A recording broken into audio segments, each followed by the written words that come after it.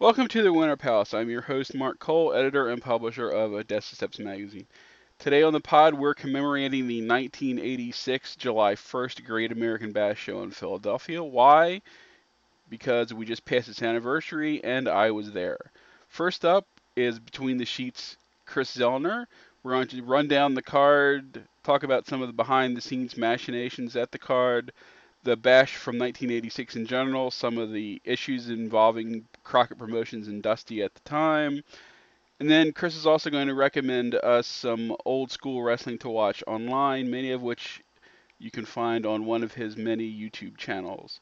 After that, I'm pulling a Simmons and inviting one of my high school friends on the pod. Why? Because my friend Jim went to the Bash in Philadelphia with me. We're going to talk about our memories of the show, watching wrestling as teenagers, and due to his teenage love of Jimmy Snuka the wrestler, we're going to talk about separating the art from the artist after this Jimmy Snuka Dark Side of the Ring episode, plus all the stuff that's going around in current wrestling and other forms of popular culture. Thanks for listening. We hope you enjoy the show.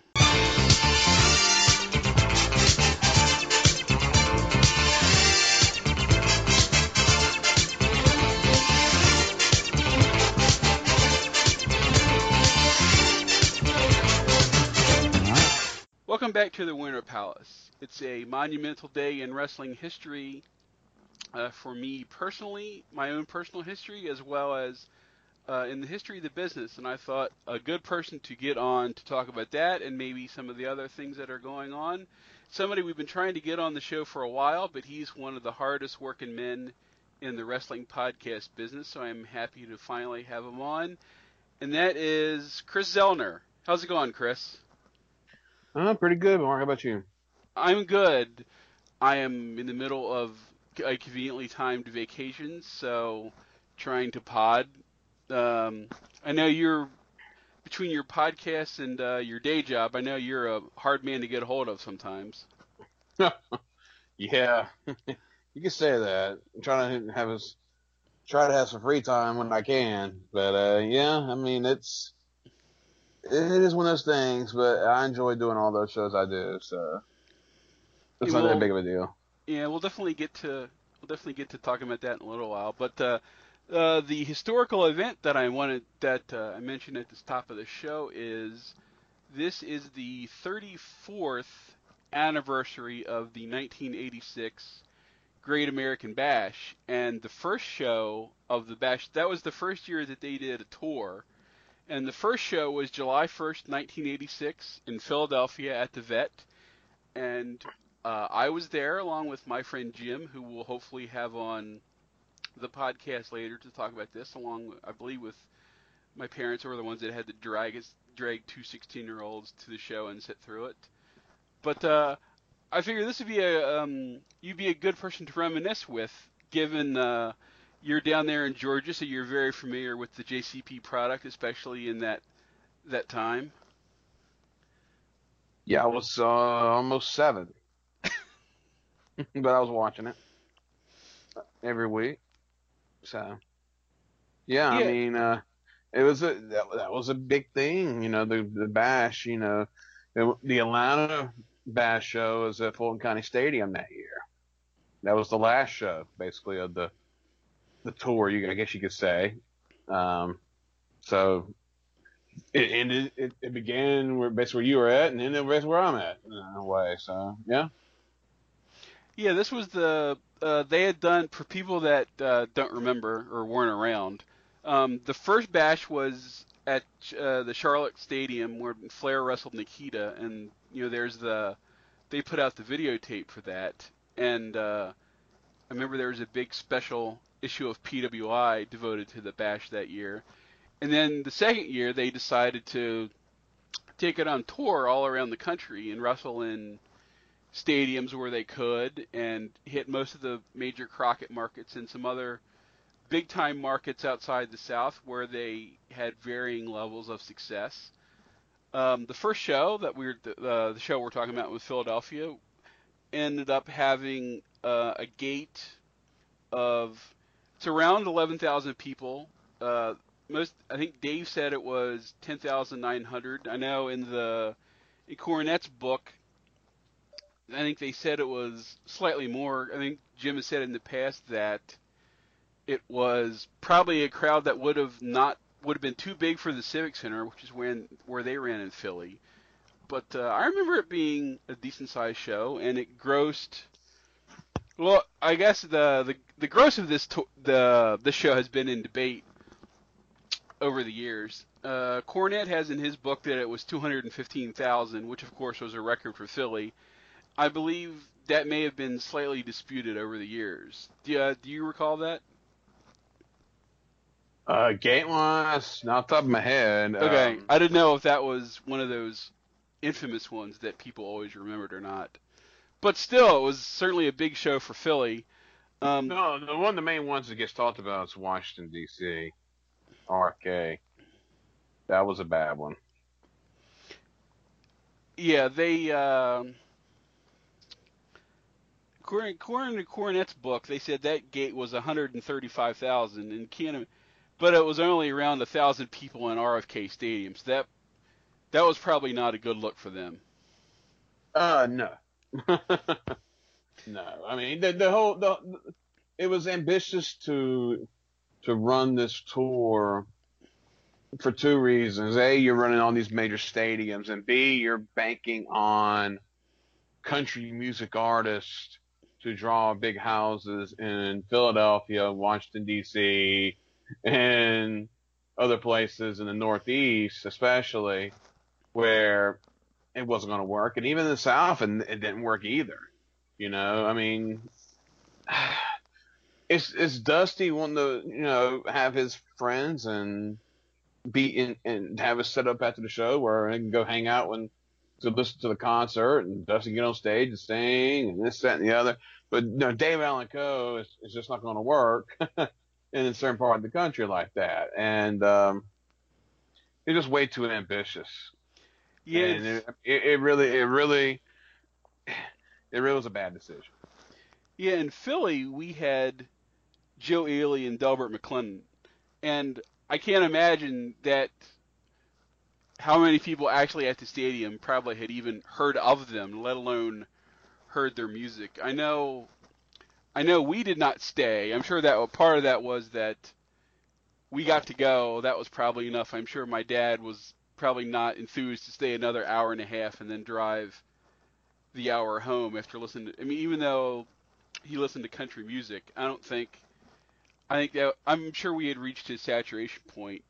I mean, it probably would have made sense to book the more famous guys outside the region because you would assume that maybe Willie Nelson could have drawn, on the fringes of the South in D.C. or in Philly, because people at least knew who Willie Nelson was or Waylon Jennings. But yeah, Joe Ely, Delbert McClinton, David Allan Coe, probably not big hits in the Northeast.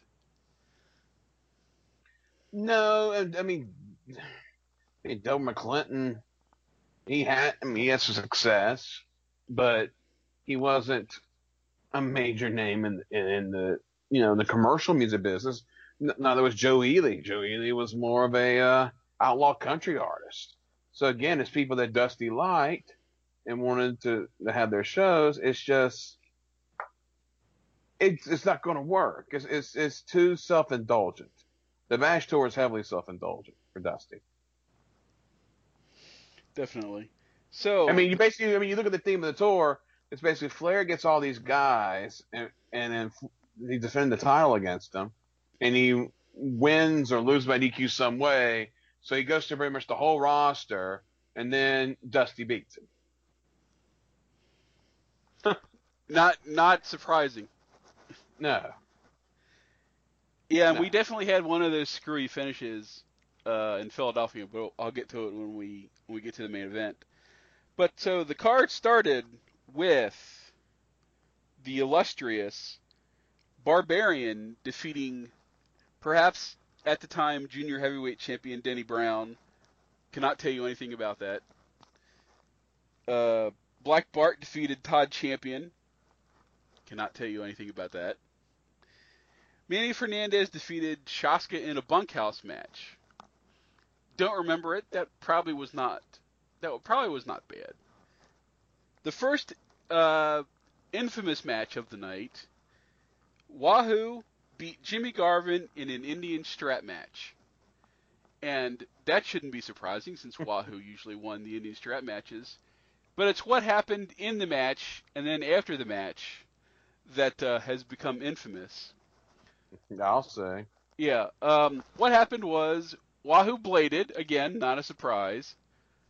Unfortunately, Wahoo got the blade stuck in his forehead. So as you might imagine, he busted a gusher. And Philadelphia and Pennsylvania has a notorious athletic commission and a notorious athletic commissioner at the time named J.J. Binns, who, when he saw how much blood there was, threatened to shut down the show, which has led people over the years to suggest that he was going to threaten to shut down the show at the first chance he got because he was very friendly with the competition, being Vince, who had actually run in Philadelphia only a couple days before that, and J.J. Binns had actually gotten in the ring and been part of an angle. So you can imagine the Crockett guys, when this happened, went crazy. Oh yeah, and yeah, J.J. Benz, the Pennsylvania State Athletic Commission, was losing his mind over all this whole thing, and it's definitely not a good look for sure. Yeah, up here I have been to a number of shows around here because the Philadelphia Commission or the Pennsylvania State Athletic Commission was famous, and of course the Maryland Athletic Commission was probably almost as equally famous. I mean, you had the famous bash a couple years later with the quote unquote blood stoppage by the Athletic Commission in the Flair Luger match, and well, at least I can vouch for when I worked for Maryland Indies, the commission were definitely there, and there were definite juice policies because I know once we ran at Fort Meade, uh, and since we were running on an army base, that was not technically under the jurisdiction of the Maryland Athletic Commission, which means there was juice up and down the card because they could get away with it. Yes. But that's indie wrestling for you. Yeah, So, absolutely. so after that, we had Ronnie Garvin defeating Tully Blanchard in a non-title tape fist match. Then you had six-man with Baby Doll and the Rock and Rolls defeating Cornette and the Midnight Express. The first match of the best of seven United States Championship between Nikita and Magnum, which had been based on an angle where Magnum had been stripped of the title after uh, Nikita and Uncle Ivan insulted Magnum's mother. Magnum got upset, as Magnum often did in these press conferences, and then was going to be suspended by Bob Geigel, and then Magnum got upset and slugged Bob Geigel, and therefore got stripped of the title. So this was the first match in the best of seven for the United States title. And of course, the way it was booked, the heel won the first match. For people that don't remember, not surprisingly, the heel won the first three matches, and then the babyface won the next three matches to set up the deciding seventh game, as it were, where Nikita won thanks to Ivan and Crusher interfering, which led to the great line of David Crockett saying, "The Russian nightmare has come true, Tony, in only a way David Crockett can." Yeah, I mean, I kind of didn't understand then and still don't understand now why they did the Nikita win three in a row. Other than the fact, I mean, it happened in real sports where, you know, the team would win the first three and then the other team would come back and win the next three or the next four in a row, whatever. But, I mean, it just wrestling, you don't really see it that way. Um, But I mean, hey, I mean, it made for a compelling story as they went along, and the problem was they drug it out because they had they had the 7 match, they had a screw finish, and then they kept doing that same type of match for a while until finally doing the actual real finish. So yeah, that kind of wasn't that great, but I it mean, worked. yeah, I understand the logic of the heel going ahead. I mean, it's the same logic of why do the heels always win the coin toss when you have a War Games match? Because that's just the way it works. But yeah, you don't need to go 3-0 up and then tie. I mean, you could do heel wins 2, babyface wins 1, so he's still winning, and then it's 3-1. So then you're on the verge of losing, and then he wins, and then you get to game 7. But because I remember my sports teams usually didn't come back from 3-1 in the World Series or the Stanley Cup, so that was rare. So a guy coming back from 3-1 in this tournament would have made sense too. Yeah. So then we have, as I mentioned, Flair defended his title against Road Warrior Hawk, and which had, at the time, I do not believe I had seen this finish before. I mean, I had only been watching wrestling for like 6 months or so, or a year, because I was not one of those people that watched as a kid. I started watching as a teenager. So what happened in this match was they're going along, and then Tommy Young gets bumped, as you would expect, and then um, Hawk had him pinned. I think after the flying shoulder tackle, and Tommy Young is, well, not surpri- I guess I should say earlier, not surprisingly, Flair had thrown Hawk over the top rope while Tommy Young was bumped, and then you boom, boom, boom, and you go to the finish, and Hawk has Flair pinned. Tommy Young starts crawling over towards Flair, or towards Flair and Hawk. But as he's crawling as if he's swimming. So it looks like he's actually counting, not crawling. So he's crawling 1, crawling 2, crawling 3. Boom! Everybody explodes because it looks like Hawk has won the title. No, as it turns out, Tommy gets up, says no, no, no, makes the over the top rope motion, waves it off, gives Flair's belt back. So that was the first time I had seen that version of the false finish. Huh. Well, that would become a staple. Well, I mean, So, because I don't think Dusty Booking had become so bad at that point. I don't believe we had reached the point where you had a rough bump and you started seeing the crowds looking towards the back, as well, no. what would happen in Crockett by the time by the end of the Dusty era in '88, where all of Dusty tropes had been played out. I guess was fair to say. Yeah.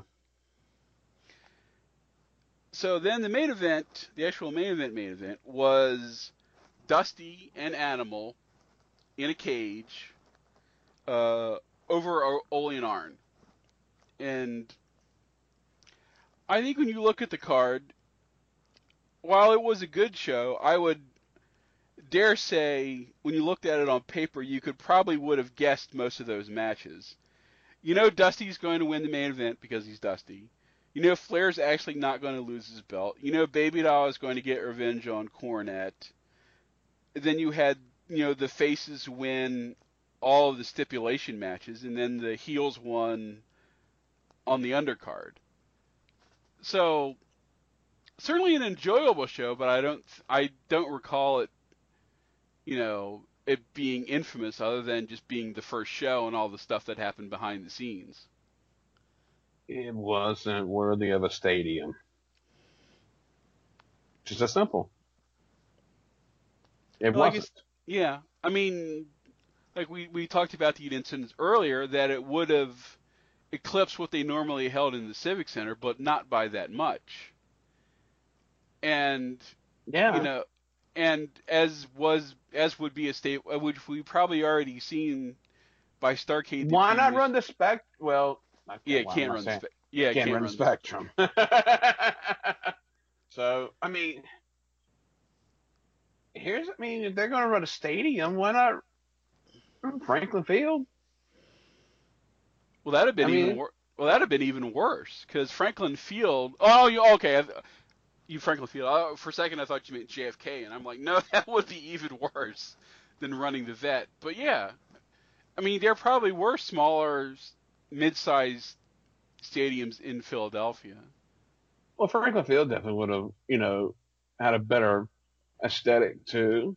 Um, yeah, I mean that would work. But again, if you're going, it was basically for the clout, of running stadiums. WWF wasn't running stadiums really at that time. Not like that, and they would. They would run in Toronto, in late in August, and did mega business, but you know, it just it's too much, too much, too Well, much. even some, And even when you, and 86 was probably the best year of Jim Carter Promotions in that, I mean, it's Dusty's best year, definitely as the booker, as far as television goes, and they did great business, but trying to do that in these cities in particular, and that's where mainly the stadium shows were in the Northeast and in cities that they didn't normally run in like that. Yeah, I mean, it wasn't a smart play. I mean, Charlotte, yeah, they drew 23,000 fans in Charlotte. That's Charlotte, but the Liberty Bowl, 1900 was announced in Memphis. 1900 at the Liberty Bowl on July 4th. They ran Riverfront Stadium in Cincinnati on July 9th. 3,900 paid. Gator Bowl in Jacksonville, only 10,000 fans. Cleveland Stadium. It was after an Indians game, so no attendance listed. You really can't count it because it was after an Indians game.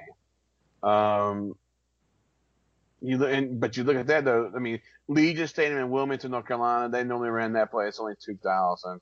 That really don't count. It's a place they ran. 12,000 fans, Fulton County Stadium. They drew more than 12,000 at the Omni. So, come on, it was a bomb. yeah, according to Cornette's book, he says 14 bash events grossing over 1.9 million with 9 gate records and 2 sellouts. Non-bash events in the month drew about 575,000 with 4 gate records and 6 sellouts, for a month total of 2.5 million gross, 13 gate records, and 8 sellouts. Which sounds good on paper, but it's like the sellouts were probably all the smaller buildings or parts of the regular tour loop, and then even if I mean, yes, like we said, Washington was disappointing, but it was still technically a gate record. I But mean, you look at where they sold out. Okay, I mean they sold out. As I go down the list, they sold out Dorton Arena in Raleigh. They sold out Spartanburg Memorial Auditorium. They sold out uh, Legion Stadium in Wilmington, Limestone College in Gaffney, Township Auditorium in Columbia. Um, they only did 8,500 in Baltimore. That's a light crowd for them there. They sold out Greenville. They sold out Fayetteville, North Carolina, Freedom Hall in Johnson City, Greensboro Coliseum.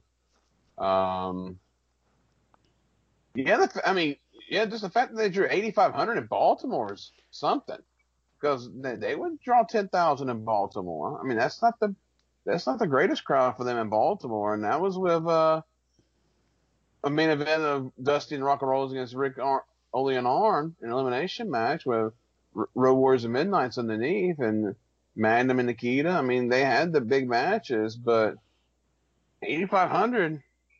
I mean, February 20th, they sold out with 13,000 fans. So Well, the weird thing about Baltimore is that it technically wasn't a bash show; it was just a house show, and you got to wonder.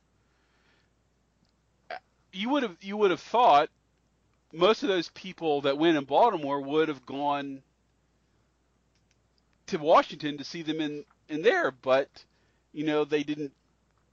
It's weird. Well, of course, as Mike can tell you, that the weird Baltimore Washington rivalry sometimes, but it's like you would think Crockett diehards would have gone to both shows if they could have.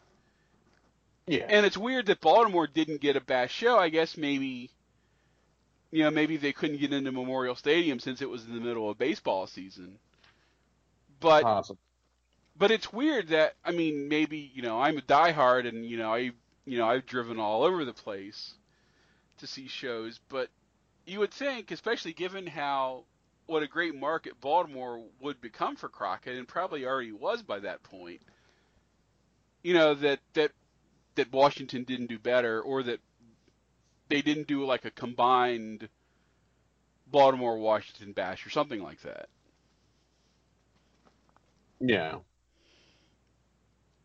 But I'm sure there was probably technical reasons for that. But yeah, I mean, certainly '86 was the most successful of I guess, the 3 years that they did the bash. But yeah, I mean, when you look at the records, it's definitely diminishing returns every year. 88. I mean, the Bash 88 did pretty damn good too. Nobody talks about that, but I mean, it really did. But it just wasn't the creative part. See, like I said, that creatively, it's 86. But yeah, it was, and like I said, and people, I believe there are at least, if you have the network, I believe the two of the Carolina shows are on the network now. I had to I had to double check with one of my friends that has a network, and I was like, the Philly show isn't on the network, is it? And he's like, no, it's I think Greensboro and Charlotte. So I was like, okay, so people can at least get a flavor of the bash, and this probably exists somewhere, but there was a bash videotape, which I didn't remember until I was doing my research, because I'm surprised that I didn't buy it if there was one, because I know, Oh yeah, I used to rent that tape because at I a had, yeah, store. because I had bought the Crockett Cup tape that would have been out already by then. And I think we bought the Starcade tape. No, yeah, yeah. I had bought the Starcade '85 tape and the Crockett, because theirs is the like super handmade looking, where they just come in the clamshell with with like the paper cover and no artwork or anything, and I think it's just like a blank videotape inside that just has like Bash '85 or Crockett '86 on the label. It's not. It certainly wasn't your slick packaged Coliseum home video from that era. But for those of us who were Team NWA over Team WWF, I think we were just happy for any kind of merchandise that we could get. Well, I mean, you're in that part of the country where I mean, it really was a kind of a wrestling war between Crockett and WWF more than anywhere else at that time. That Baltimore, D.C. area, Philadelphia, and that whole little area was just a battleground in this time period where they were going head to head, and especially in Philadelphia, uh, Crockett was beating them on occasions. So yeah, And it's an interesting time in that part of the world in wrestling. yeah, and as people who have heard Mike and I talk about this, I'm sure it was probably the same everywhere. And I know you famously had wrestling saturation on TV down there, but like at this point in '86, around this time, we probably had, you know, over 10 hours of wrestling probably on over the air TV here, that you had like both WWF shows, both Crockett shows. AWA had a show. The we had the UWF by then. We had World Class, which we could get off depending on what kind of antenna you had. The their World Class the was on the religious station in York. Well, Home Team Sport. I mean, you guys had Home Team Sports, and Home Team Sports was carrying a lot of wrestling. But but for me, 1986, I did not have cable yet. Oh, okay. I was like, we did not have cable, but I was lucky that we had a rotor on our antenna. Yeah, that'll help. So, well, where I grew up, we were pretty much equidistant between Baltimore and Philly. So depending on which way we turned the rotor, we could watch Baltimore TV and Philadelphia TV. So not only could I watch 2, 4, 6, 7, 8 shows in each of the markets, I could watch them over again in the other market depending on when time overlapped. And like I said, we got World Class because World Class was on one of the 700 club stations. Mm-hmm. So they showed World Class and even showed the Best of World Class show. And then I think probably by the time I got to college, one of the UHF stations in Philly had started airing lots of the out of market stuff. I guess sort of similar to what you famously had down there with that wrestling block in Atlanta. Except I think in Philly it wasn't all jammed on the weekend. They actually had, I think it was like at 10 or 11 at night, they had like an hour of wrestling every night of the week, but from all over the place. Yeah. But you guys down there famously had like the best television in the country with the Pedicino block. Yeah, and I was able to see. I live between Atlanta and Macon, so I was able to get Macon television too to get some other wrestling that Atlanta didn't have, like worldwide. And yeah, I mean, and there was some other wrestling too there that Macon didn't air here. So yeah, we definitely had our share of wrestling television, well over 10 hours a week. Yeah, it was like I think the only thing that we never got up here was like the southern promotions. Like I don't ever recall on regular TV seeing Memphis or Continental or even Florida. I mean, I know Florida was on cable in places, but like I said, we didn't have cable because I didn't see Memphis until 1988 when I went to college when they started being put on FNN Score. That was like the first time Which I never got. That was during that time. I know eventually we got to see Memphis on there, and at some point, I don't remember what year, but eventually Polynesian Pro was on FNN Score. Yeah, yeah. So I remember seeing that. That was very strange. It's like being in southern Indiana and suddenly getting Hawaii wrestling on your TV because it wouldn't be for a couple years that I became like a tape trader and a sheet reader. So at that point, it was just what you got was what you got. So yeah, that was weird, definitely. But one of the things I figured I would ask you, since while I have you here, is your vast podcast empire. And Yeah. the main question would just be, Chris, how do you actually manage to record all of these shows? Um, just gotta find the time to do it, and I mean, between the sheets is a multi-day recording. So, although when we first started it, we did it all in one day. That sucked. So we knew we had to change that.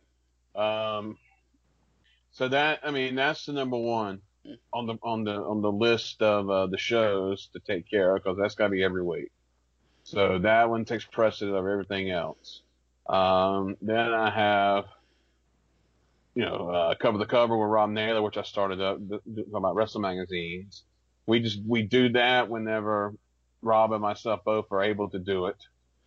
He's got things he does, and of course, I have all my schedule. So, we just do that on convenience level. The pay window, of course, the new show I got with Dylan Hales, talking about the history of NWSS-WCW starting with 1989, January 1989. That's a once a month show.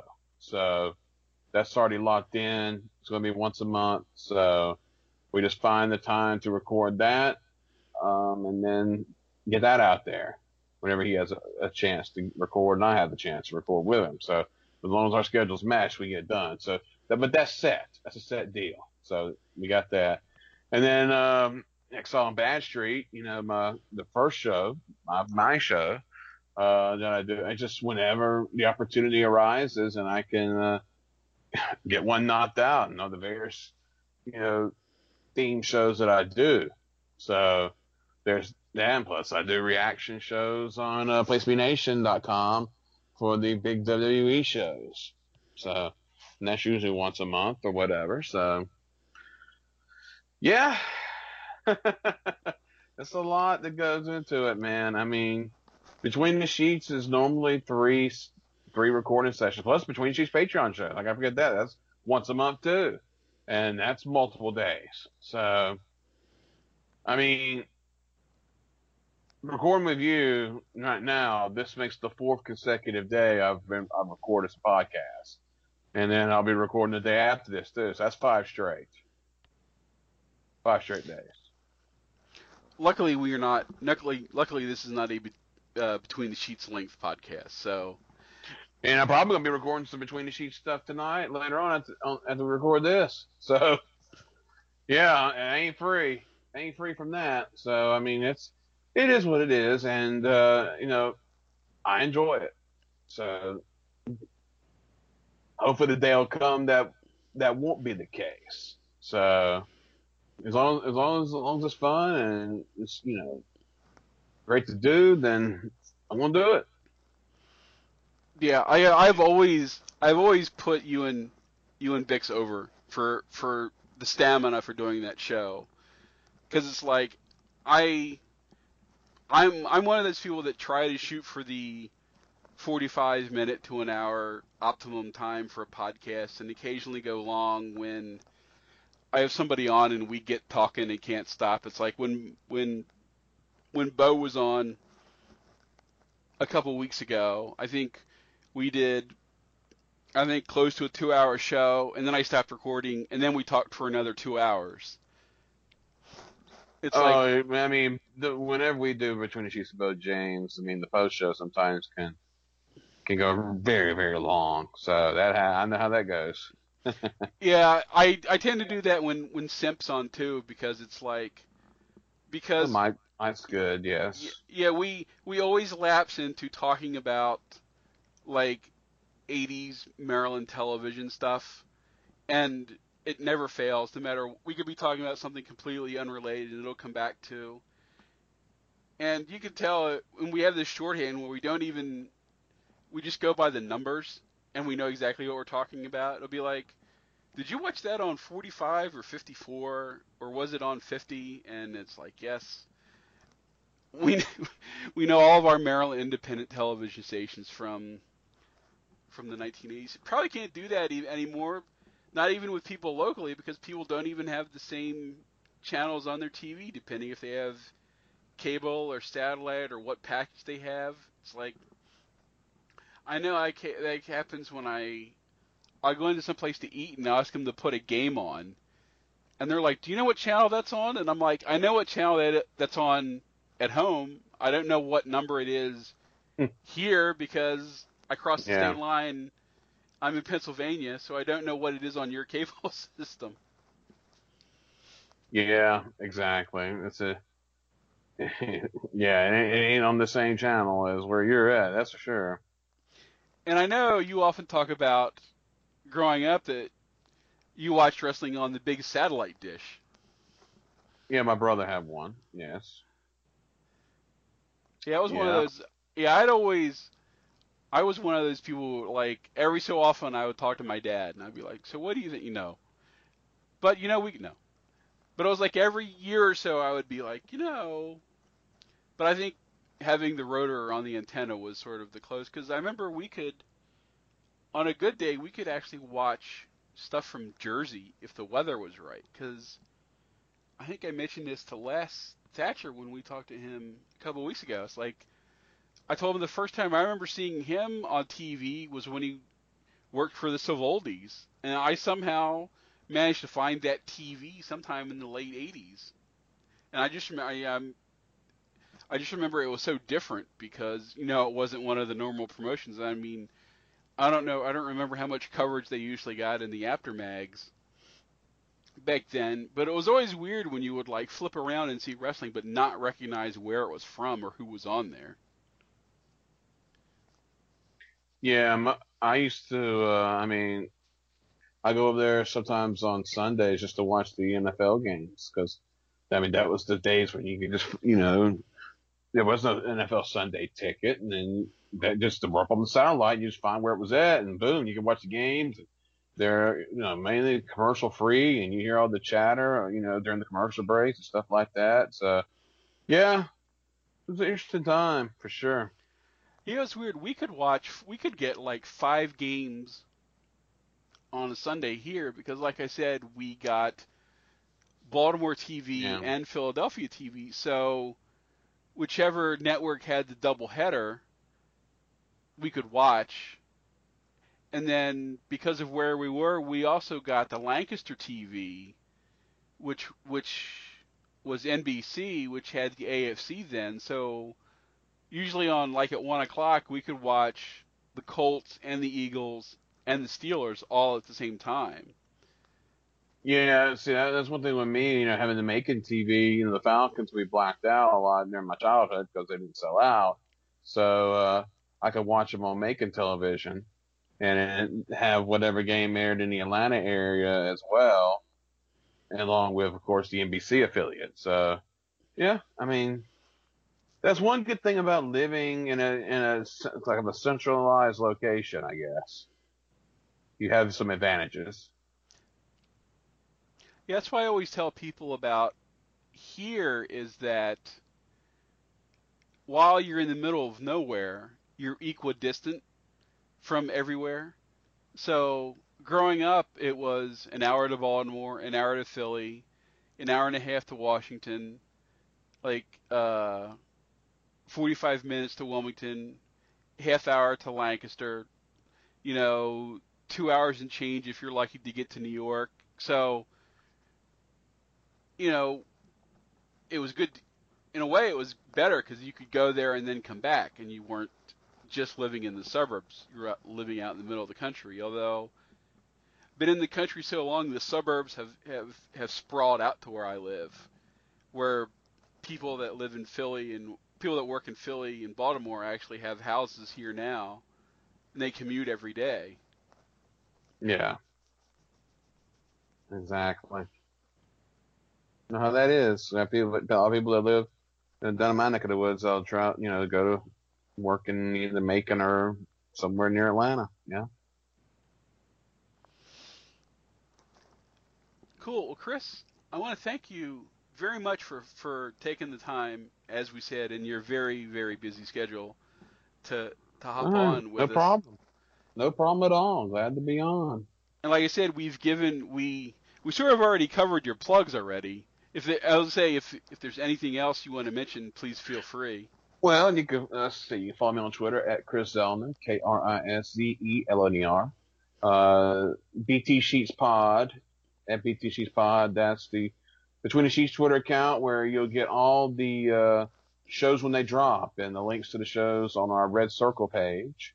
So, there's that. And you can go to the website as well that, take you directly there, betweenthesheetspod.com. That'll take you to the Red Circle page. Um, I got a little sports account that I got now on Twitter to post old sports pictures, videos, what have you, at Old School Sports, OLSKOOL Sports. So check that out. And yeah, that's really about it right now. So yeah, just you can keep track of me that way. I'll say the one thing that we don't have to plug anymore that is I don't know how long it's been since you stopped, but you used to be the man who did the lucha, who did all the lucha results and all the lucha Yeah, posters. that was one thing I had to give up. I could not do that in podcast. I tried; it was killing me. So I had to give that one up. I had to give that one up for sure. And but Alfredo took that up. Alfredo Spars at luchaworld.com, and I'll always plug him. So he does it there, and all my old stuff is still up on the website. And it's been almost 4 years now since I last did that, but it's up there, you know. And all the stuff he does a tremendous job on everything that he does. So he's more than picked up the slack in that way. So I always I'll love say Alfredo. I'll say the good thing. I'll just say between Fredo and Cubs and Rob, luckily, and others, like there there's still plenty of places to get your lucha if you watch lucha. So Yeah, absolutely. I mean, Cubs fan, of course, is the pretty much the be all end all. But but yeah, I mean, if you love lucha, there are places to find it for sure. So if we ever get although lucha, there's nobody really. I mean, there's not that much of a scene right now. But when there is and when it comes back, then yeah. yeah, I was gonna say it's not like there's any lucha to cover right now, other than No. the occasional empty arena show that pops up on someone's YouTube channel. Yeah. Yeah. So. Oh, before we go, I guess I should. The reason I was going to have you on when we first started talking about trying to find time was when I was doing my Splendid Isolation series during, well, the first, I guess we can say the first lockdown. But while I was off work, I guess I should say, and you were extremely busy, that Oh. we had folks on recommending stuff to watch if you were not interested in the current products. So I was going to have you on to maybe talk about. Well, you have such a vast library, you could pretty much talk about anything. But I think I was going to ask you about. I think I was going to ask you about Georgia. Like, is there any old Georgia in particular that you would recommend to people? Is it probably like the '82 era? Would that be Pretty the much place? everything. You go to my YouTube channel and Chris Z891979, and all the stuff I have, my collection that wasn't already up on YouTube is there, and that's mainly a lot of early '80s stuff, and I did it the best way. I mean, I procured all that stuff from different people, and I probably have the best collection of anybody online in that way because I got it from people that are not even in the business anymore as far as selling tapes, which, nobody sells tapes anymore. But, all that stuff. And I actually got it to the date and got it kind of in chronological order. So, yeah, there's some really rare stuff, Georgia stuff on there. So I recommend that. There's been some other stuff been put up over the years, but other stuff on my channel, whether it's Lucha or Memphis, got a lot of rare Memphis up there, and some other stuff like that. I mean, that's what I would recommend. Definitely watch the Georgia stuff. It's some of the best wrestling TV you'll see. Yeah, there's so much stuff now for people to watch. That was one of the reasons I wanted to do that series was just, no matter sort of what area you're interested in, there's plenty of stuff that people haven't seen, whether it's lucha, whether it's Japan, or whether it's the territories from what we have, and as we've now seen in the last couple of weeks, stuff randomly pops up now online that you would never expect. I mean, I think we were all thrilled, and I talked to Les about this, when that episode of Southeastern showed up a couple weeks ago from 1978 out of the blue that, Les said was apparently a copy of a master somebody had in Kentucky that he had in his collection that that they uploaded, and it was great. You got to see Hickerson and Condrey and Ron Wright and a couple other people, and that was just like this hidden gem that nobody was certainly expecting, and then boom, it just shows up one Saturday afternoon. Yeah, yeah, you just never know sometimes what gets out there and what gets found. Absolutely, it's a blessing, that's for sure. Cool. Well, Chris, thanks again for Thank doing the you. show, and everybody can, like I said, listen to all your podcasts. I would definitely, I would recommend everything, but definitely people should go back and listen to old episodes of Exile. And now that they're all, well, I don't want to say done, but you can listen to stretches like when you did themes, you could get like all 4 or 5 episodes that you did with Bo talking about Continental, or the 4 or 5 episodes that you did with Barry Rose talking about Florida in the 70s, or the stuff with Scott talking about Memphis. So I would Yeah. definitely, for people interested in a particular area, you had some of the best people on to talk about those parts of the country. And so if your knowledge is lacking in a particular territory, I would definitely recommend people go back and listen to those. Yeah, all those shows are good shows, absolutely. And yeah, I mean, try to learn up on stuff. It's always good to discover new things if you haven't tried it out. Thanks again, Chris. Like I said, people stay tuned. We should have another segment coming up after this with my friend Jim, who went to the Philadelphia Bash with me in 1986. So stay tuned. We'll be back in just a second.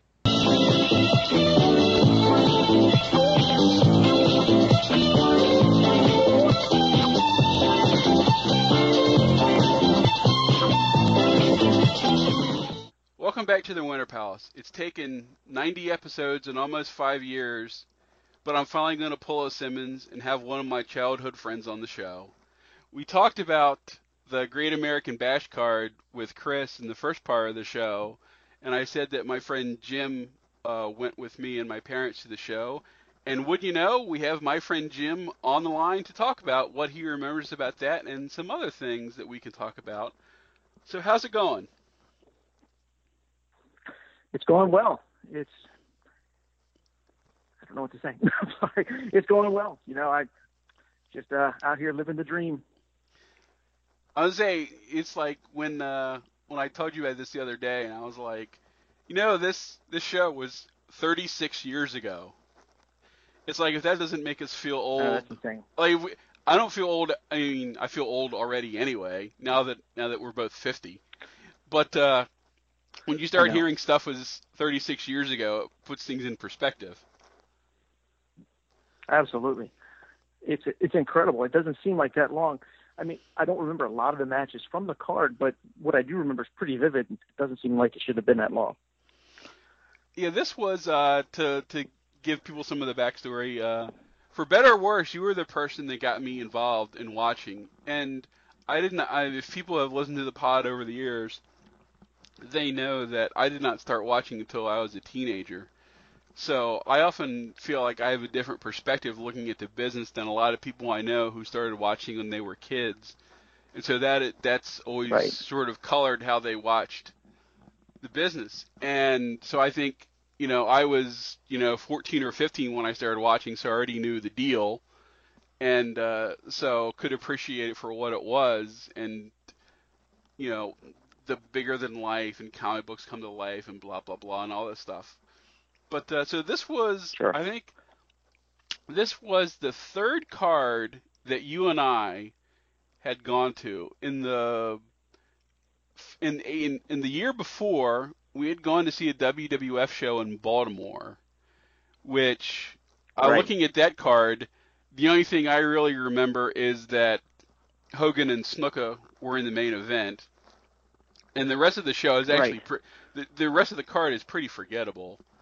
Then a couple months later, in the beginning of 1986, we went to an NWA show in Baltimore, which had all of the big matches that you would expect, plus some of the that was during the Pro Wrestling USA time. So we, in addition to like Hogan or Flair and Dusty and the Warriors and the Russians and the Midnights and the Rock and Roll, there was also Bockwinkel and Zbyszko were on that card, and Hanson wrestled Slaughter. So in theory, that's a pretty nicely stacked house show. And then we went to the Bash. Great show. Yeah, and then we went to the Bash in Philadelphia in July. In the first part of the show, Chris and I ran down the card already, and it is sort of a fairly nondescript card. I mean, I remember it being good, but really the only things that I remember are the Midnight Express and the Rock and Rolls with Baby Doll and Cornette, and then the Magnum and Nikita in the first of the Best of the Seven matches, and then the Flair Hawk title match, and we talked about the Goofy Dusty finish in that match. But what do you remember about going to the show? I remember we were talking earlier. I remember the bloodbath. Wahoo McDaniel busted open, blood everywhere. I remember that because that was the first time I'd seen blood in person. You know, you see it on TV or you see it on tapes and that kind of thing, but it was the first time I'd ever seen it live. So I thought that was kind of amazing for a young kid. I remember your disappointment when Midnight Express lost. I remember that. Although not surprising. No, not surprising at all. And I remember the Nikita match only because I was a closet Nikita fan. I have no idea why, but I was also that guy that liked all the baby faces anyway. So I wasn't upset that Magnum lost, but deep down I had that joy that Nikita won. So that was interesting. Although you did tend to favor, if I remember right, you liked a lot of big, strong guys. Because I know Snuka was your number one guy, but I think, if I remember right, like Kerry Von Erich was right up there too. So that all sort of makes sense. Mm-hmm. Yeah, I like the muscular wrestlers when I was younger, and then I also like those quick guys, the quick tag teams, and Rock and Roll Express, Fabulous Ones, those kind of groups. I didn't really care for the slow plotting giants or anything like that, like a Jerry Blackwell or Andre the Giant. I wasn't too big on those guys. Whereas, not surprisingly, I was almost immediately, instantly a heel fan. Starting with Cornette, and I remember briefly liking Dusty, but not for very long. So that like as time went on, that doesn't surprise me, but it is funny that I sort of instantly kind of soured on him not very quickly without even knowing that he was the booker or anything. I think we may have eventually pieced together because, we're talking about the mid 80s, so there's no sheets or anything like that. I mean, we had the magazines, but that was about it. Right. But, once you start realizing how much of the show was built around Dusty, how guys not even involved in Dusty's angles talked about Dusty, and it's like, enough already. So to then learn, that he was the booker, then it all made sense in the end. Right. Well, he was in almost every main event and that kind of thing. Absolutely. What's interesting to me is when we were talking about this card, I showed my sons who also watch wrestling, sporadically. I showed them the card, and they were looking at all 7 nights, and they were like, "It seems like it's the same matches. I don't get it. How could you watch these guys fight over and over again?" And for me, it's interesting because nowadays with the product, it's feuds are pay-per-view to pay-per-view. I think Dusty and Flair and Dusty and the Horsemen fought each other. God, it seemed like my entire childhood. It's a whole different ballgame. Yeah, well, at least there you could mix and match. So, I mean, when you have stable feuds, you can mix it up where Dusty feuded for a couple months with Flair, and then he would segue into feuding back with Tully, and then he could feud with Arn, and then he could go back to feuding with Flair again. So you could keep the core feud going, whether it was Dusty and Magnum or Dusty and Manny or Dusty and Luger and Dusty and Wyndham. and then you've got guys flip-flopping, so then they become opponents instead of partners and vice versa. But, Right. well, it's the kind of thing where, yeah, and again, people watching the modern product, who don't know how the territories worked, where either A, guys went around the loop with each other, and so they got so familiar with each other, they would have better matches because they were used to each other. Or you have the thing Right. where conversely, guys work the same towns every week, and so A, you don't fight the same guy over and over, and B, you can't do what they do now and have the same match on every house show as if you're performing a play. It's like if we went to Baltimore, Baltimore wasn't, but like if we had been in, we were a little farther south and we were in Richmond and Norfolk, we would have seen Flair and Steamboat wrestle all the time. And if we watch them week after week, Right. they can't have the same match. So you learn how to be different, which is, that's the thing where people always accuse Flair of having the same match. And that really didn't start happening until he became world champion. And then he started going different places, and you don't always, you don't get to work against Rick Steamboat every night in every territory. And especially once he started wrestling the big green muscleheads, it's like it certainly was a lot easier for him to have the same formula of a match where he does the same thing, and he knows that Nikita is limited, and he knows that Sting is good but limited. So let's do the same things Same over with and Luger over. and those other guys, yeah. And Luger too. Yep. So, but when Flair was in Mid-Atlantic, yes, he did his signature spots, but he certainly wasn't doing the same match every night. That's another problem of judging people solely by what we have left on video. And yes, there's a lot of Flair from the early 80s left, and even some from the 70s, but we don't have the preponderance of his weekly footage until we're starting to get into this repetitive era. Right. No, absolutely. But it's just, in a way, it's a shame that there's certain places we don't have the footage of. Luckily we have most of the Crockett footage from, I guess if you look at what's on the network, you have almost everything from like 81, 82 onward, more or less. Right. And we have... No, they do. we have more or less everything from Mid-South. We have lots of stuff from Memphis, and we have lots of stuff from Georgia, but, there's... Florida is kind of sporadic. Continental is definitely sporadic. And then, of course, Vince has everything. They have a good selection of world-class stuff. And see, the great thing about... Back from... No, I was just saying, back from the Von Erich era, they have a lot of that stuff, but, it's kind of buried. You have to look for it. But it is on the network, and it is... I don't know, it's a nice thing to go back and look at. Well, the interesting especially after trying to watch what they put on TV today. Yeah, well, luckily I don't watch it, so I don't have to worry about that.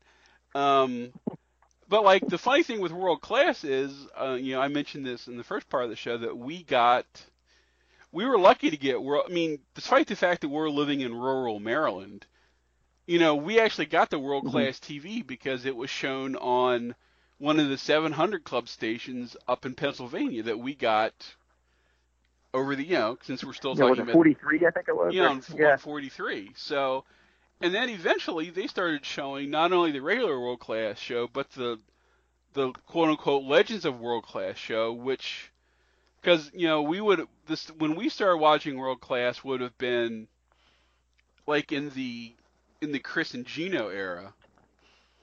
But, they were showing stuff from, 82, 83, so we were seeing, a lot of the prime Freebird stuff, and a lot of guys who had gone on to other places. I remember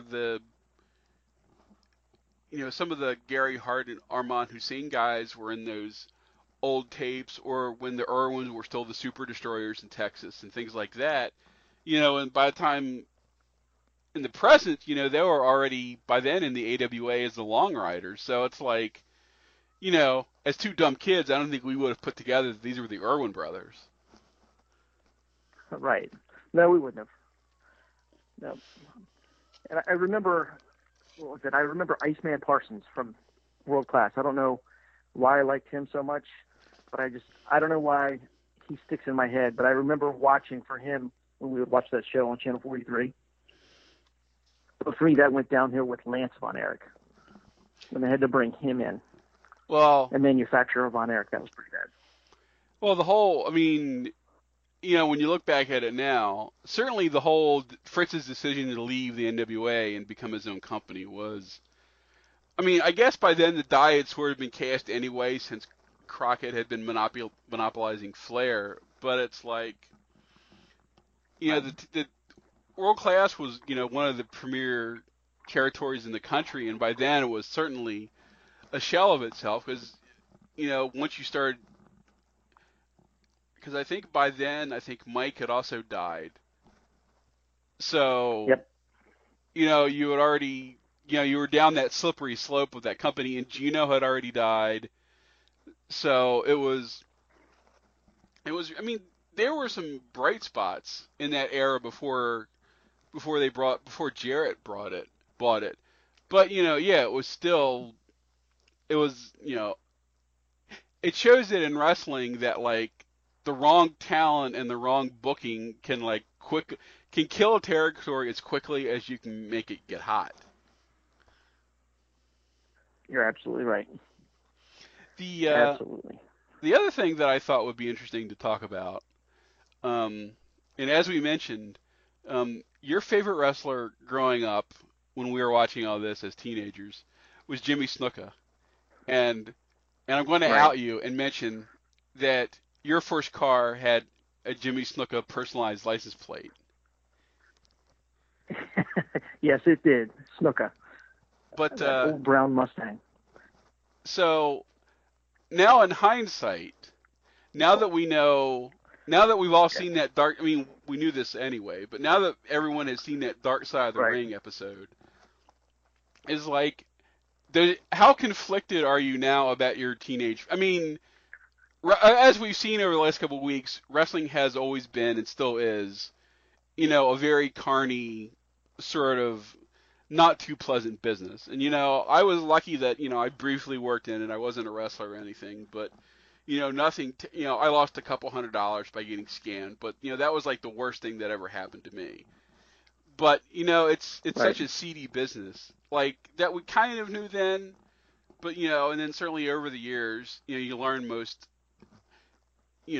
all the almost all the famous sleaze stories and things like that. But it's like, now that you're confronted again as a 50-year-old man, knowing that as a teenager, your favorite wrestler is someone who killed or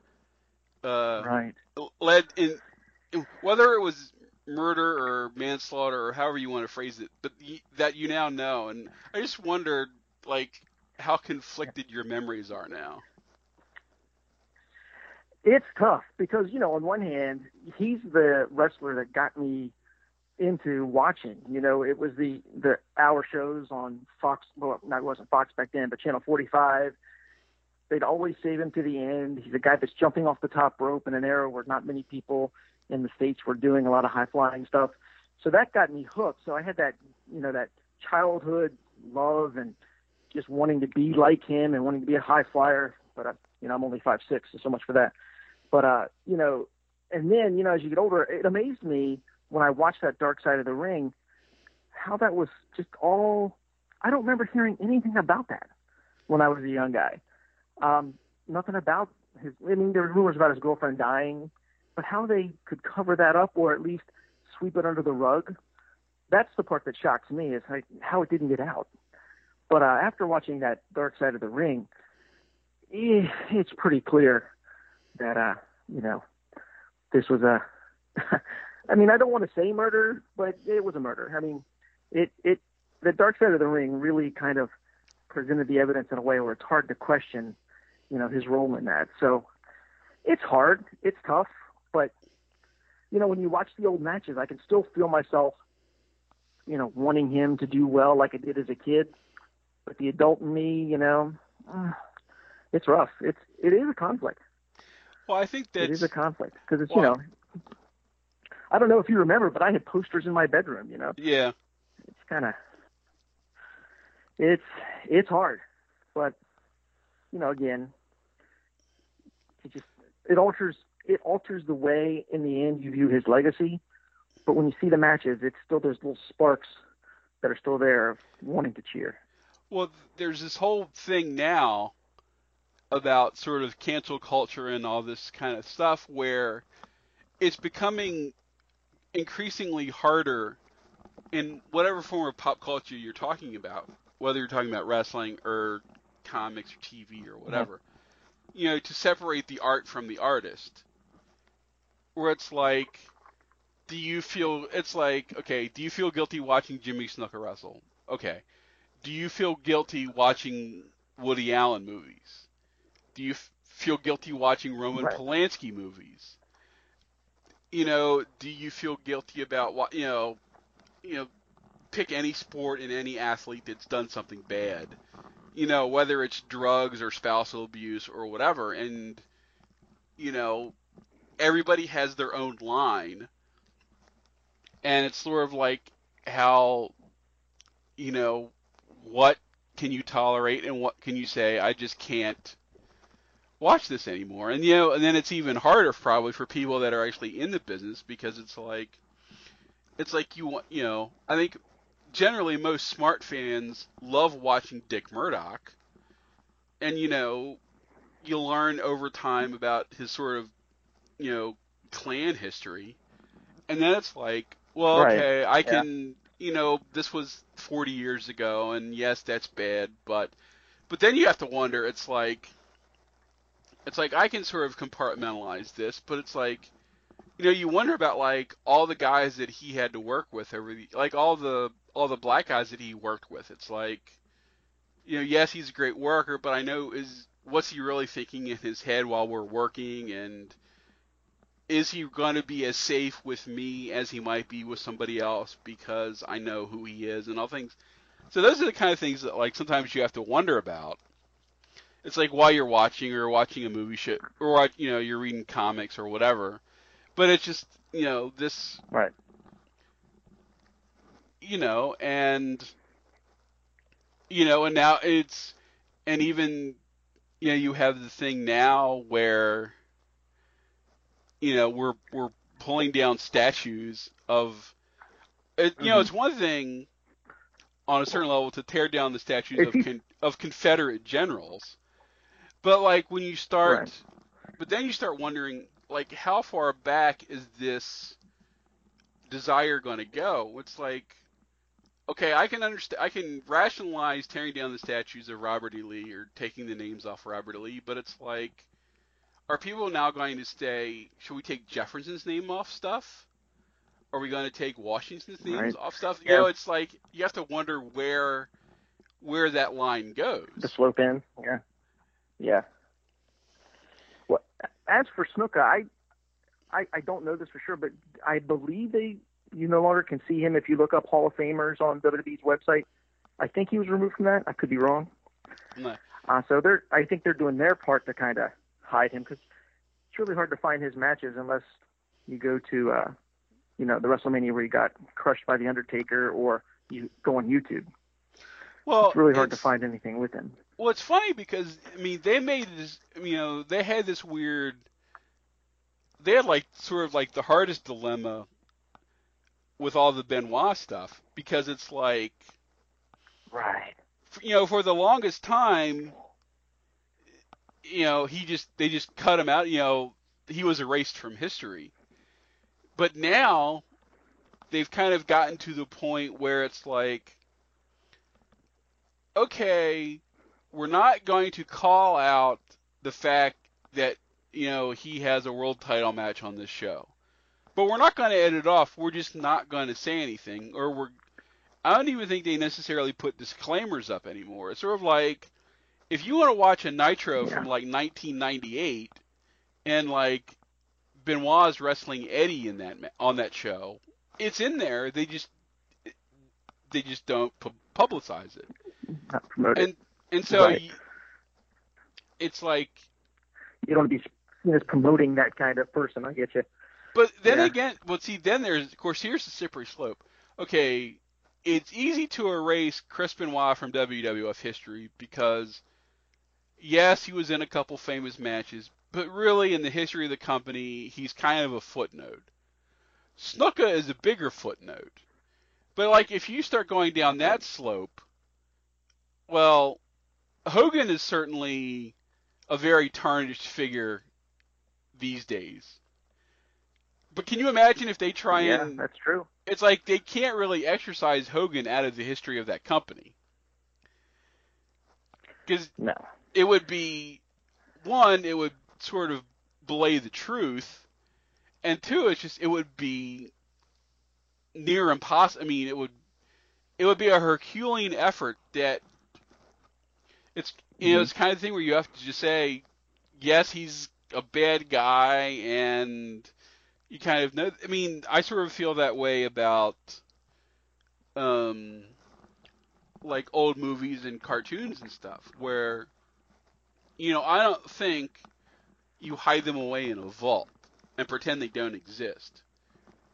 I think you do what Warner Brothers does now with a lot of their cartoons, where they put the thing on the front that says, this is a historical document. This is from a time when social mores were different than they are now, and we present this to show what it was like, and so people can learn from it. Right. Rather than... that's a good idea. I mean... Yeah, so you don't cut out Bugs Bunny nips the nips, or, characters in blackface. Now, when you progress up the scale and you end up with Song of the South, you kind of understand, right. I mean, there's a reason, Disney hasn't released it in like 50 years. But yes. But it's funny, but for the longest time, you could get it imported. I mean, I have an imported Song of the South Laserdisc from Japan. In the 90s. So I mean, I don't know if you can necessarily get that now, but now people want to take Zippity Doodah off Splash Mountain. And I think they have now. But so they're replacing it with a princess or something. The Frog and Princess. Yeah. But it's like, it's like, I understand not putting it on the Disney Channel, but it's like, you can't really pretend that it doesn't exist. Yes. And going back to Snuka, that kind of thing, it's probably something they should do. Because, I mean, just as far as we're just looking at wrestling, just the wrestling part of his life, I mean, he was a guy that, got people like me. I wasn't the only one, that just, saw the guy, was enamored by the guy, and wanted to see the guy every week. And we would watch the hour show and hope that he came on. So, I just think for the older shows, what you're saying is something that they should do. Yes, we, acknowledge the fact that he may have been involved in murdering his girlfriend. However, that kind of a thing. That's just my personal opinion. Yeah, and if people are, like I said, I mean, I don't really go out of my way to watch Benoit matches anymore. But, if something comes up and it's on, I'm, if it's something from, like, Japan where he's wrestling Liger, then, I'd watch that. I don't know if I don't think I'd necessarily want to watch something from WCW where he's with Nancy. I think that might be a little too much to take. But again, it's up to everybody to sort of compartmentalize what they are personally comfortable with. Right. Sure. And if you're not comfortable, you just hit that fast forward button and go right by it.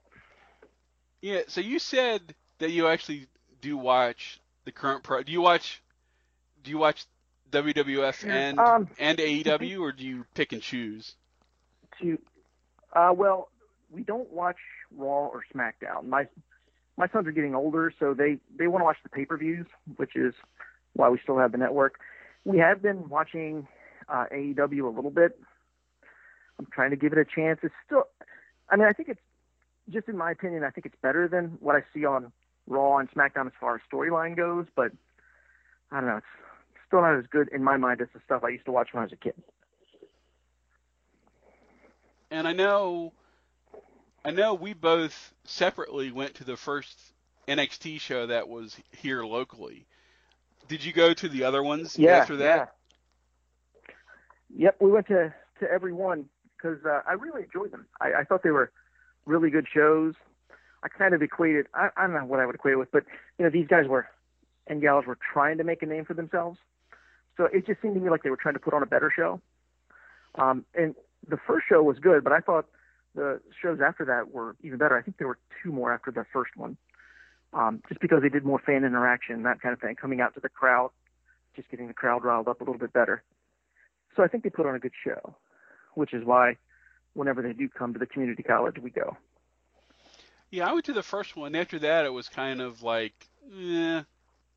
And I think it was sort of, it was largely based on who was actually on the shows, because I think the first show still had a lot of the big, when they still had a lot of the bigger name indie guys were still in NXT before they had gotten moved up yet. Like, I think Shinsuke was still in NXT at the first show, and I think Asuka was still at the first show. Yep. So Rude, I think, was on. Yeah. Yeah, and then I think that's kind of a cool thing, at least for my kids, where they'd be like, "Oh my God, we saw them at Hartford Community College before they were big," when they're on an actual pay-per-view. So, I mean, that's kind of a cool element. Yeah, I mean, that's how it used to be going to indie shows. I mean, that's what it was like going to indie shows. Like when I worked there, that it's like there's a bunch of those guys who went on to be big, to be quote unquote big TV wrestlers.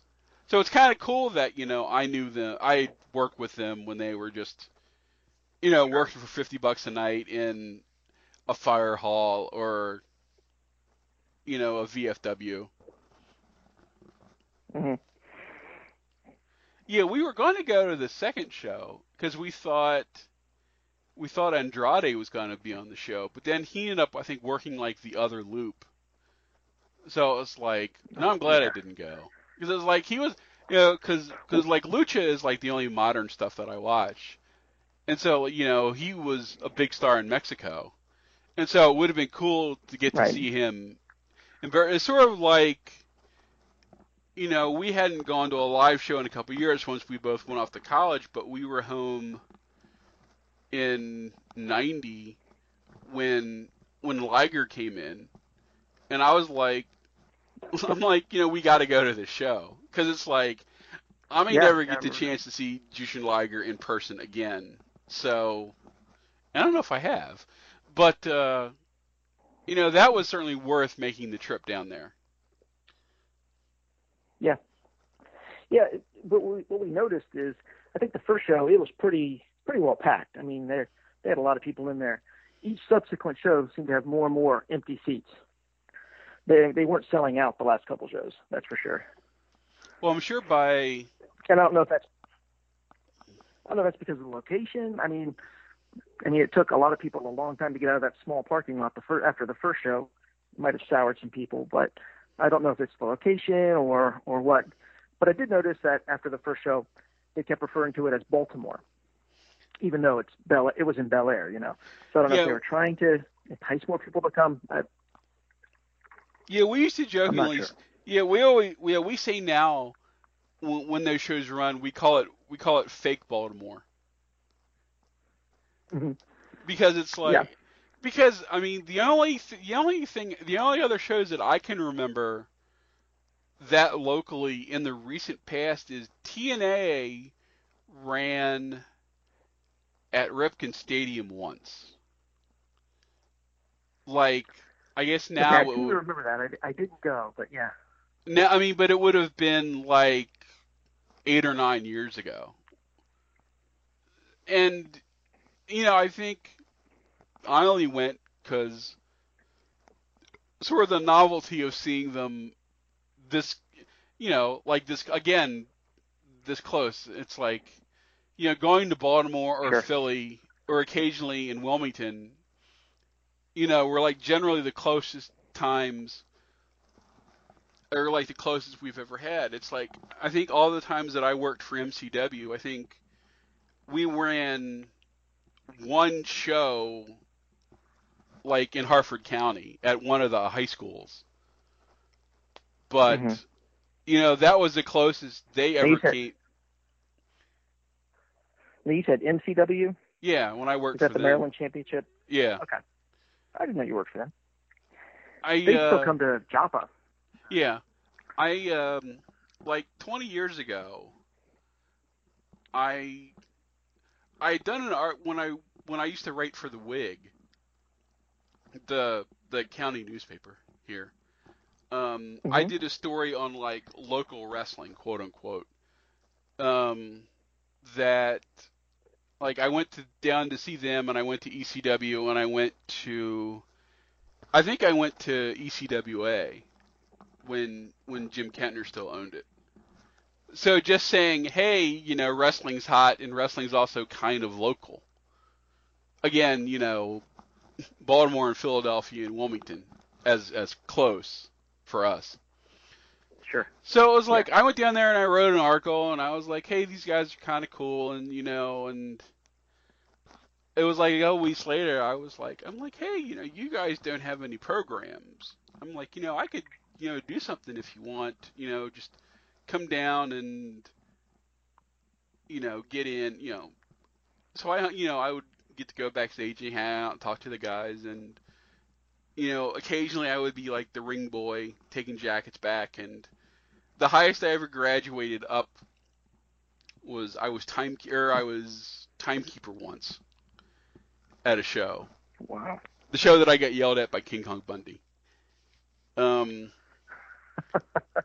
But which I think I told that story on the podcast when I had Bo James on a couple weeks ago. If you want to go back and listen, but yeah, and and then when I moved to Virginia, I stopped being able to go all the time. So it was like a year or two, but that's as close as being in the business I've ever been. So. Wow. It's closer than I was. Yeah, and I had dreams, but it never happened. Yeah, most everybody was pretty nice. Like I certainly don't have any horror stories. Like I said, I got yelled at once for doing something I didn't know I shouldn't do, which was funny. And I took like a chop once in the locker room. That's sort of the most I was ever physically abused, and I wouldn't call that physically abused. I would just call that, we're standing around talking, and one of the guys said, yeah, and then I hit the guy like this, wham, and I'm just sort of standing there, and then I'm like, because it was a big, wow. a big meaty guy gave me a big meaty chop across the chest, and I was just, and then he's like, are you okay, brother? I'm like, yeah, I just wasn't expecting it. He's like, oh, I'm sorry. He's like, I probably shouldn't. He's probably like, if I'm telling that story, I probably shouldn't do it on like a guy who's not a worker. And I'm like, don't worry about it. But that's as close as I think I ever got. Yeah. That's awesome. Yeah. Well, I would have probably cried for a month. Yeah. Well, it's cool getting you on the phone, man. Yeah, it was good talking to you. I mean, it's been a long time. Yeah. So. I think I might have told you this, and you might want to edit this out. But when my mom moved, my mom sold the house I grew up in and moved in with my sister. She was cleaning out closets and found a couple of these old 1 to 100 lists. Asked me if I still wanted them, and it was crazy. I don't know if you remember those. No, I remember. I thought about something came up recently when I thought about that, and it's like I wonder like how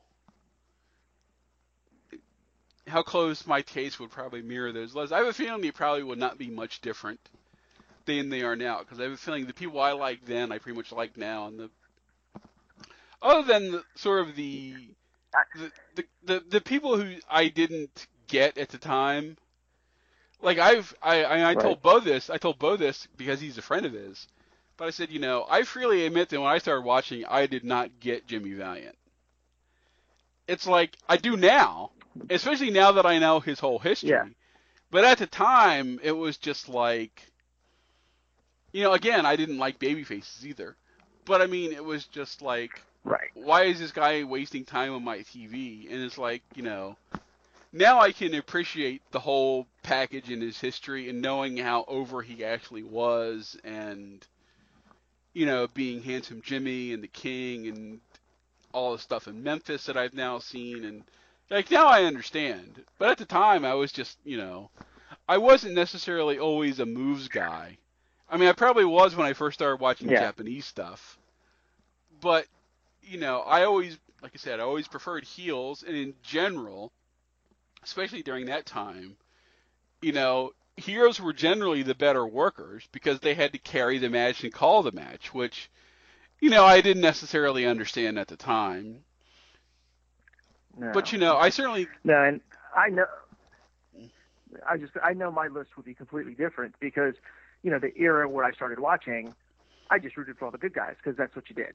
You rooted for the good guys, you booed the bad guys. There were never any wrestlers with shades of gray. It was all cut and dry, good, bad. But now, when I watch with my kids, that doesn't really factor in anymore. I just like to watch them in the ring and see what they do, watch their work, and go from there. So really the good, bad thing doesn't play a role anymore, which, gosh, when we used to do those lists, it was all about good. A simpler time. Yeah. Except for, I think I started liking the Horsemen when Lex went there. I had a liking for Lex, which I look back on and don't know why because he was stiff. But, I used to just, hey, Lex Luger's in the Horsemen now? All right. Yeah, but anyhow. Well, it's cool. Well, yeah, like I said, it was cool talking to you, and maybe if the situation arises, we'll have you back on again. Sure, no problem. Cool. That was good talking to you. Good catching up. Yeah, like I said, have a good holiday. How's life been in isolation? I don't know if we can break kayfabe. I'll just say that you are a teacher, so it must have been the whole lockdown thing must have been pretty strange for you guys. Oh my gosh, let me tell you, I do not like distance learning at all. I would much rather be in a classroom with kids. Teaching digitally is, oh my gosh, it's a headache. You know how you explain something once? Well, they wouldn't let us use things like Zoom or Microsoft Teams because not every kid has access. So you had to do this. It's this interface called It's Learning. So we had to post all of our stuff on there. And in a classroom, you get a question, you answer it once, maybe twice, maybe 3 times. Here, you're answering 35, 40 emails, about the same thing, with the same question. Oh my gosh, I cannot wait to get back. I'm sure. I'll even teach with a mask. I don't care. Cool. Well, hopefully things will turn around reasonably soon. Thanks again, Jim, for doing the show. No problem. Yeah, and we will talk to everybody. Hey, no problem. We will talk to everybody next time.